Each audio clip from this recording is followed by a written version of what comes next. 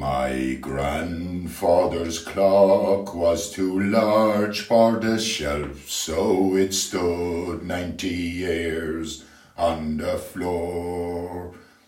It was taller by half than the old man himself, though it weighed not a pennyweight more.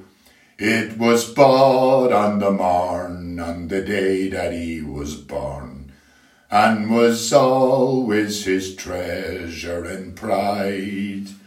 But it stopped short, never to go again, when the old man died.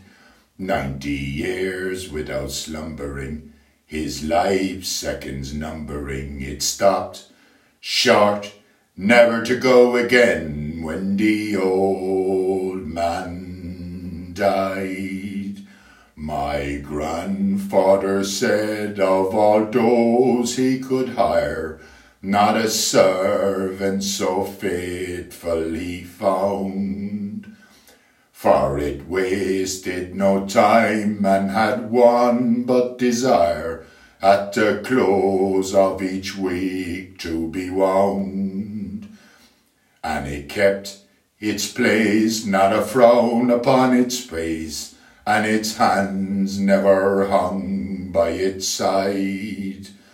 But it stopped short, never to go again, when the old man died. It rang an alarm in the dead of the night, an alarm that for years had been dumb. And we knew that his spirit was plumbering for flight, that his hour for departure had come.